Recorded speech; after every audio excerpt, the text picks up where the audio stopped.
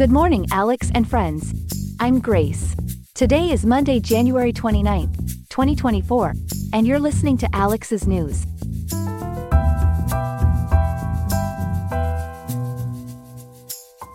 In Riverside today, we're expecting a pleasant forecast with a high of 76 degrees and a cozy low of 57.7 as the sun sets.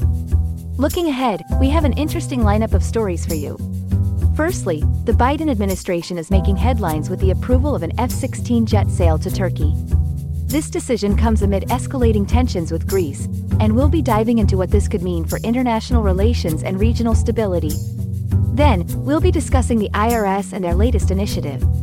There's a new pilot program rolling out for a free tax filing software named DirectFile, which is currently being tested in selected states. We'll explore how this could impact your tax filing process and what benefits it could have for taxpayers. Lastly, we will be sipping on some exciting developments from the world of health and science. Recent research suggests that drinking tea may not just warm our spirits but also slow biological aging and potentially extend our lifespan. Although, scientists say more research is needed, and we'll be breaking down what exactly they've discovered so far. Stay tuned for these stories and more on Alex's News.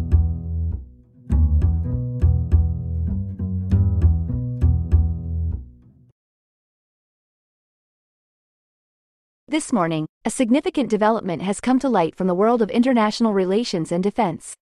The Biden administration has given the green light for a noteworthy arms sale to Turkey, a move that will have reverberations across NATO and beyond. To dive into the intricacies of this development, we're joined by our expert reporter, Ethan. Ethan, what can you tell us about the current situation? Good morning, Grace. Yes, it's quite a consequential decision from the U.S. State Department. As reported by Business Daily, they have approved an arms assistance package for Turkey that includes F-16 jets, a fleet of C-130H aircraft, P-3 aircraft engines, and Bradley infantry fighting vehicles. It's a significant sale that's been informed to Congress and is clearly an effort to maintain a strategic balance within the NATO alliance, particularly between Greece and Turkey, who have a history of tensions. These defense deals are complex and hold a lot of geopolitical weight. Can you clarify the key elements or incidents that have led to this strategic balance approach by the United States?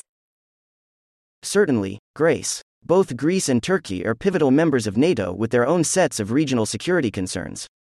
The United States is trying to navigate this delicate situation, maintaining its alliances, and deterring potential conflicts in the region. For instance, the U.S. is simultaneously providing Greece with an arms package valued at $8.6 billion, including F-35 fighter jets and other sophisticated military equipment, as also reported by Business Daily. And there seems to be quite a bit of reaction, particularly in Greece, to the sale of F-16 jets to Turkey. What are the potential implications of these deals? The reactions are indeed telling, Grace. As per eKathimerini.com, the Greek opposition party SYRIZA has condemned Turkish President Erdogan's aggressive statements post the F-16 sale approval. They're arguing that the Prime Minister Mitsotakis's reliance on the non-legally binding Athens Declaration to bolster Greek-Turkish relations is insufficient. Erdogan's remarks seem to have proven SYRIZA's warnings about potential Turkish provocations. That suggests some substantial unrest in Greek politics regarding these developments. What other related factors should we consider here? It's important to note the wider context. Greece is not just receiving military gear, it's also directly supporting Ukraine amid the ongoing conflict with Russia. They're expediting the procedure to provide military equipment such as C-130H airplanes and engines for P-3B Orion aircraft to Ukraine. This move aligns with the massive aid the U.S. has pledged to Ukraine, which amounts to about $45 billion since the Russian invasion. The scale and scope of these arms packages delineate a larger strategy of shoring up defenses and bolstering allies in a particularly volatile region. And the U.S. conditions for this deal with Turkey, are there any details on that? That's one of the pressing questions, Grace. To what extent has the U.S. imposed terms on Turkey, especially considering the complex dynamics in the region? SYRIZA is calling for confirmation on any such terms linked to the F-16 sale and modernization program. This aspect is crucial, and we'll be keeping a close eye on how it unfolds. Absolutely. This is a multi-layered issue with significant implications for regional security and alliances. Ethan, thank you for your insightful analysis on this top story. Always glad to discuss these pressing topics, Grace. Thank you. Chloe, there's some interesting news coming out of the IRS, particularly for taxpayers who find filing taxes to be quite a burden. They're rolling out a new software they're calling Direct File. Could you fill us in on this latest development? That's right, Grace. The IRS is making a move to make tax filing easier and more affordable with their in-house developed program called Direct File. Slated for a 2024 launch, this program promises free tax filing to users in 12 states, including some big ones like Arizona, California, and Texas. It's a step-by-step online tool designed with the taxpayer in mind, offering real-time support as you navigate your taxes. This sounds like it could be a game changer for a lot of people, Chloe. But who exactly is eligible for this pilot program? Initially, the program is quite narrow in scope. It's going to be available to government employees in the participant states for starters. The IRS does have plans to roll it out to the private sector by March, but that's contingent on the pilot's success. With the tax season upon us, how does this new tool fit in with the existing ways people can file their taxes? Great question, Grace. Direct File is meant to add to the current options, not replace them. But it does target a very specific demographic, taxpayers with limited income and credits. It's not for everyone, though. For instance, if you have gig economy or business income, you won't be able to use Direct File. Ah, I see. Now, considering we're right in the midst of tax season, how is this development timed with the IRS's current activities? The timing is quite strategic, Grace. As the IRS kicks off its acceptance and processing of 2023 federal income tax returns, it's expected that over 128 million individuals will file by the deadline. Taxpayers already have some additional support this year with the IRS upgrading their helpline and the customer callback feature. And let's not forget the improved "Where's my refund?" tool. The introduction of Direct File aims to tackle the frustration over fees from tax services. Fees can certainly add up. Does this mean that taxpayers can avoid them entirely with Direct File? In some cases, yes. But Direct File is quite specific about eligibility. It's really aimed at those who take the standard deduction and can't claim credits like the Child Independent Care Credit or the Premium Tax Credit. So it's definitely not a catch-all solution. Chloe, can you tell us about the importance of being aware of tax filing deadlines and what could happen if they're missed? Absolutely, Grace. Most taxpayers have until April 15 to file, and it's crucial to be mindful of that. Missing the deadline could result in penalties. Starting early is always a good idea, especially with the free filing threshold at an income of $79,000 or less. And remember, Direct File is not replacing the existing IRS free file program, which has its own set of rules. All things considered, what does the introduction of Direct File suggest about the future of tax filing and the IRS's approach to assisting taxpayers? It seems the IRS is acknowledging the struggle that comes with tax filing fees, and they're taking steps toward simplification and cost saving for the taxpayer.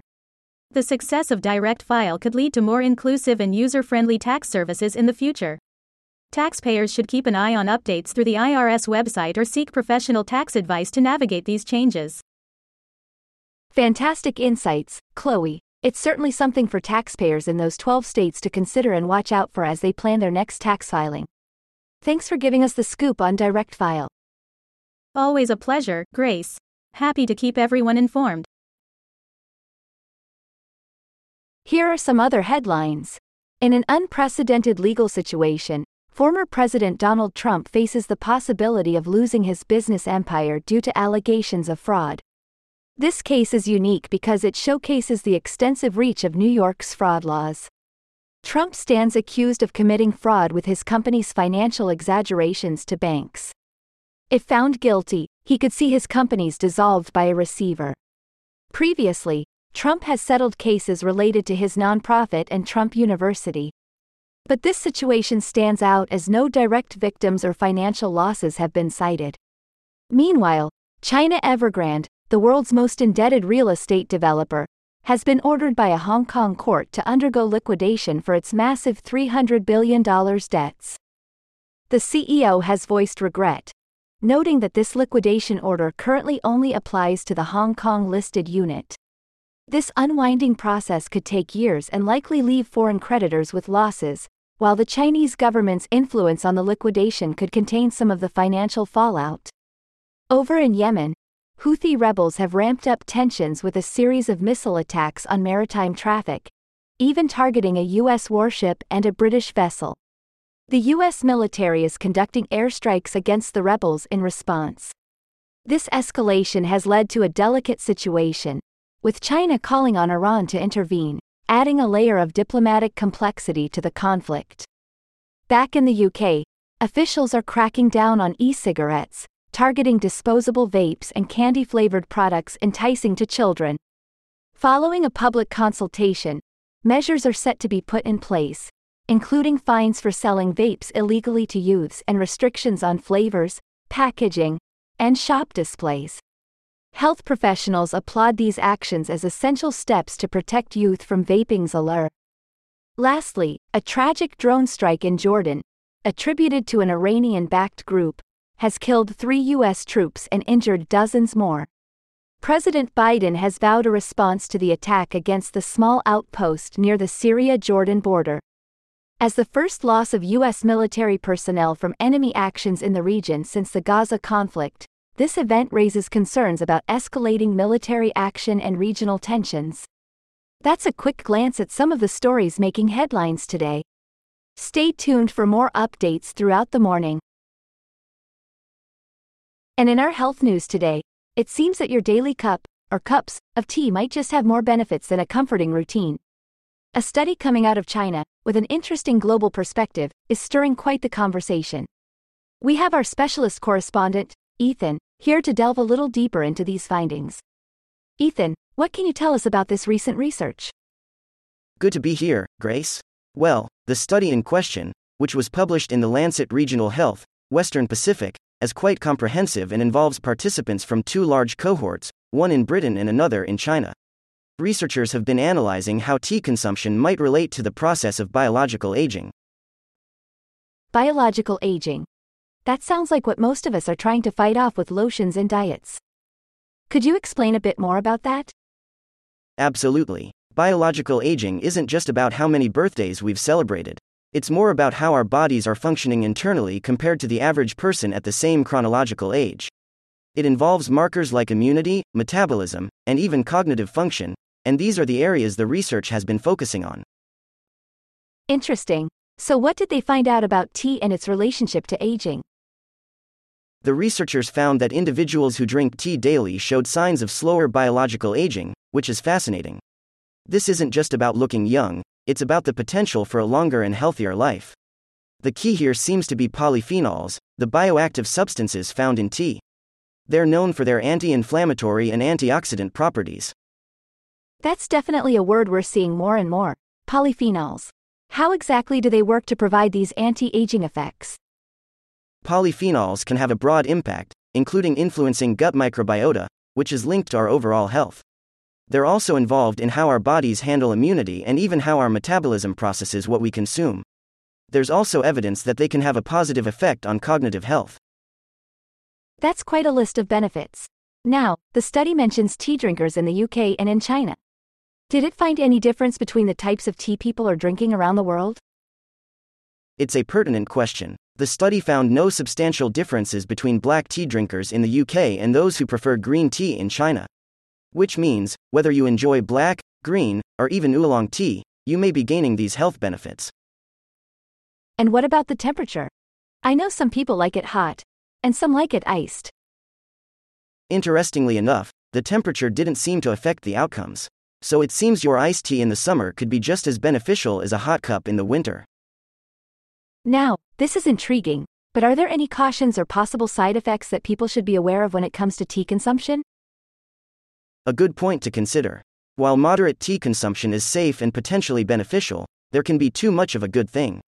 High intake of polyphenols can have side effects like reduced iron absorption, and since tea contains caffeine, there could also be related effects like restlessness or poor sleep. So, should we be switching our coffee for tea now? Or is this a call for more research before getting our hopes up? As with many studies, the researchers do call for more investigation to confirm their findings. But what we can take away from this study is that moderate tea drinking, think 3 to 4 cups a day, might just be part of a healthy lifestyle. Still, as always, balance is key, and enjoying your cup of tea as part of a varied diet seems like a good move. Balance and moderation sounds like a recurrent theme in these health studies. Ethan, thank you so much for this enlightening segment on the potential benefits of tea. Always a pleasure, Grace. Enjoy your next cup of tea. That's all we have for now. Today's episode was made by Alexander King with GPT-4 Turbo, GPT 3.5 Turbo, the Perplexity API, and the Google Cloud Text-to-Speech API. I hope you have a great day. I'll see you tomorrow, Alex.